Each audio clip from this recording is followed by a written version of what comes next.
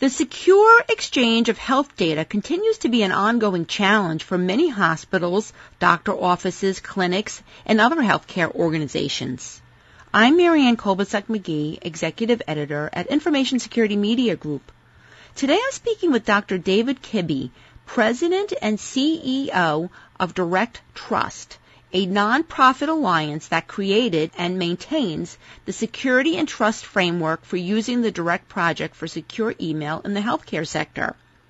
Dr. Kibbe will discuss with us why the healthcare sector continues to struggle with secure data exchange and how those obstacles can be addressed. So now, Dr. Kibbe, you recently testified before a Senate panel, and as you know, Congress has been focusing a lot of attention in recent months on issues such as health information blocking and interoperability.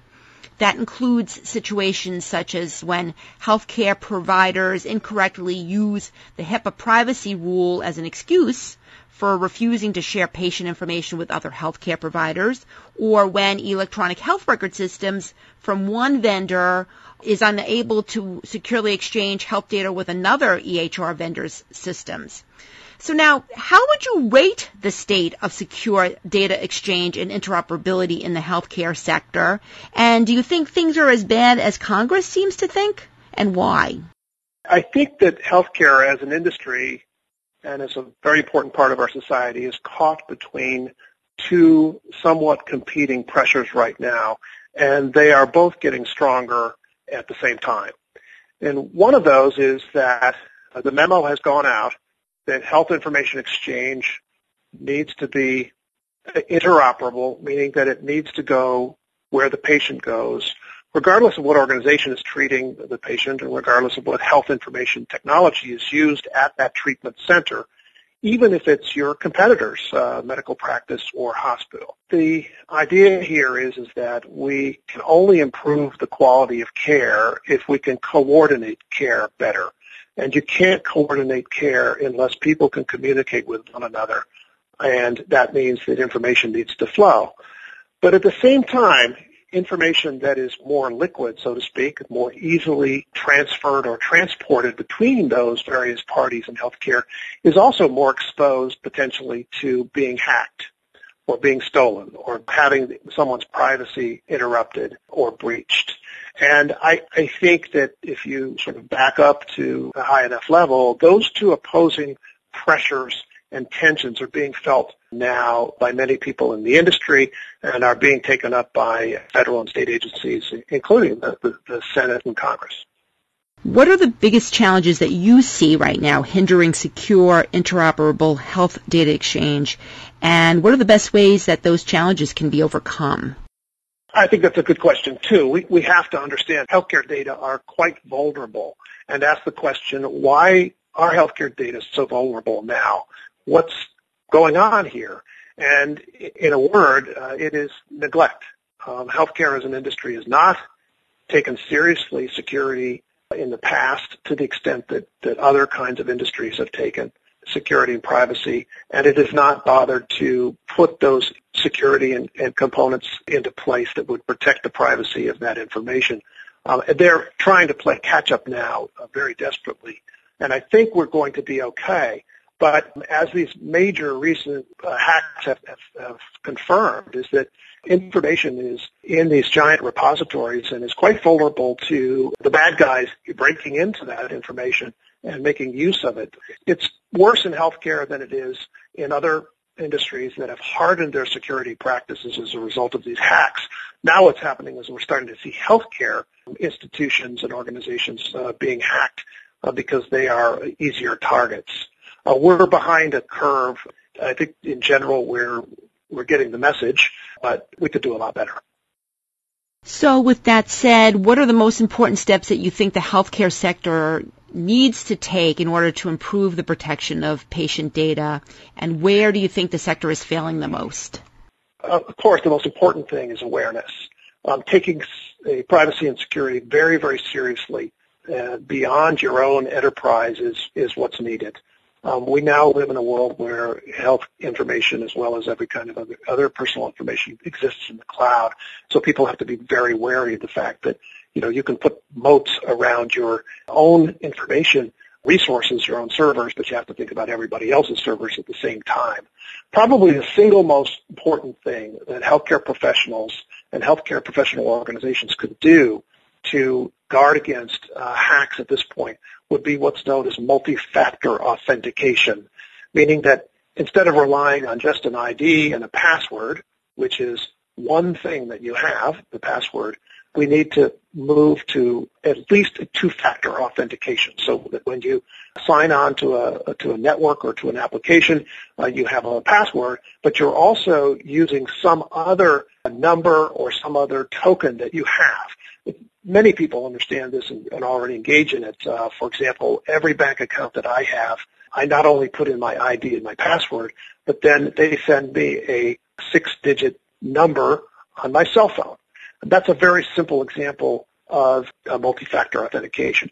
That would prevent probably, I'm just going to guess, probably would have prevented at least half of the recent attacks if there had been multi-factor authentication in place. And the second thing that needs to be done, which is very, very important, is to encrypt all data, both at transit, that is data that are moving across the internet or any connection or any network, as well as when it's at rest. It's one thing to be able to hack into a database and extract data. It's another thing to be able to extract that data that's encrypted and break the encryption. So the encryption algorithms are still extremely strong. They are not hackable, even by NSA, according to the best experts. And that's an important second step I would recommend. So now when it comes to secure email and secure health data exchange, what sort of progress are you seeing with healthcare organizations using the direct secure email to exchange data? Direct exchange is very, very secure. It is a form of messaging, which includes messages and attachments, that is both encrypted and identity validated before it can be sent or received. In other words, the data are sent out over the internet, but never in the clear. The information is encrypted using the most modern cryptography and very strong cryptographic algorithms for encoding that information and hiding it such that if it were intercepted over the internet on the wire, so to speak, people could not make sense out of whatever the message was. But the second important part, equally important part of this, is that the identity of the senders and receivers must be known and verifiable at the time the message is sent. So if you think about the sort of a double-edged approach that direct exchange takes, encryption plus identity validation, there's a very significant assurance that the party who is sending, the party who is receiving the messages are who they say they are, and that the messages cannot be intercepted.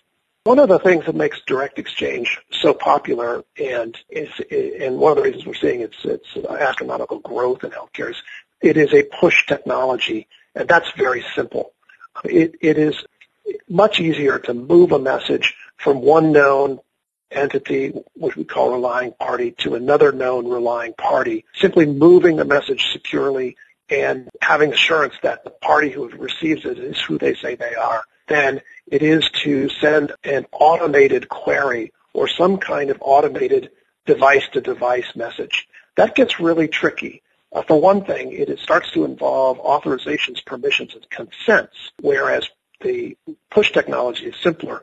The consent and authorizations are handled by the intelligence at both ends of the connection, so to speak, rather than by doing it in an automated fashion. And as a matter of fact, that's really sort of a logical extension beyond telephone conversations, mail, or fax, none of which are automated in terms of their queryability.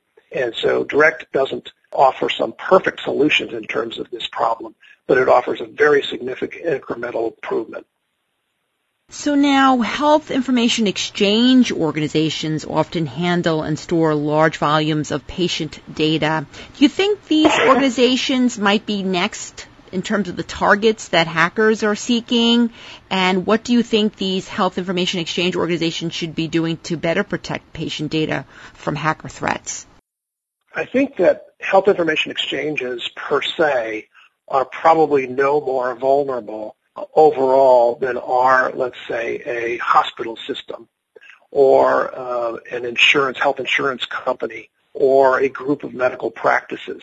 I think all of those entities within healthcare have been somewhat behind the curve in terms of the measures that they have taken to, for example, detect intrusions into their systems. One of the things you might have noticed here is that in the recent UCLA attack, we've been told that it was over a year ago that attack was started, and it wasn't noted for several months.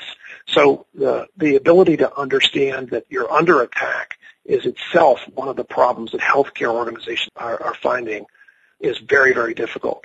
The next thing is that they need to be able to, once they understand that they've been under attack, to quickly understand what kind of attack has been experienced, who is influenced, and to move very quickly to try and protect those assets and those people after those attacks have occurred. And then finally, once the horse is out of the barn, we still have to worry about going forward and protecting the horses that didn't get out. How do we then improve the security? How do we improve the people and personnel and training so that those assets are less vulnerable in the future? What's next for Direct Trust? What should we be watching for? Direct Trust is very focused on continuing to improve the security and identity assurance of direct exchange. So that's really our number one goal as an organization. There is no finish line for security and good assurance of trust and identity. You have to keep evolving that. Having said that, we are definitely looking at using and leveraging our security and trust framework to new technologies other than direct exchange. Direct exchange right now is limited primarily to messaging and attachments. It's very analogous to email. We're now looking at a direct texting capability so that if you have a direct address, for example, you could also participate in texting or chat securely between mobile devices like your smartphones, your Apple iPhone, your Samsung Android, etc. This is an area that's very important because professionals in healthcare use iPads and they use cell phones and they want to be able to move information across them. But their ability to do that securely right now is quite limited. So we're working on that. And we're also working with the folks who are working on FHIR, which is a new and very exciting possibility for query between medical information stores. And we're helping that community think about ways in which this basic level of security and trust that Direct Trust has been able to develop and assure can possibly be used by that community for the purposes that they have. In terms of direct chat, direct texting, when might we see that? We are well underway. We have created a specification for what we're calling direct texting. For those who are technically inclined, this is a modification of an XMPP protocol that is well known and well established. For those who aren't, just think of it as a way of creating a secure chat via your cell phone or your iPad. We think by the end of the year, we will have moved forward to a reference implementation, and that may allow the individual health information service providers within Direct develop their own applications. 2016, early 2016, in other words. Thanks, Dr. Kibbe. I've been speaking to Dr. David Kibbe of Direct Trust. I'm Marianne Kolbasuk-McGee of Information Security Media Group. Thanks for listening.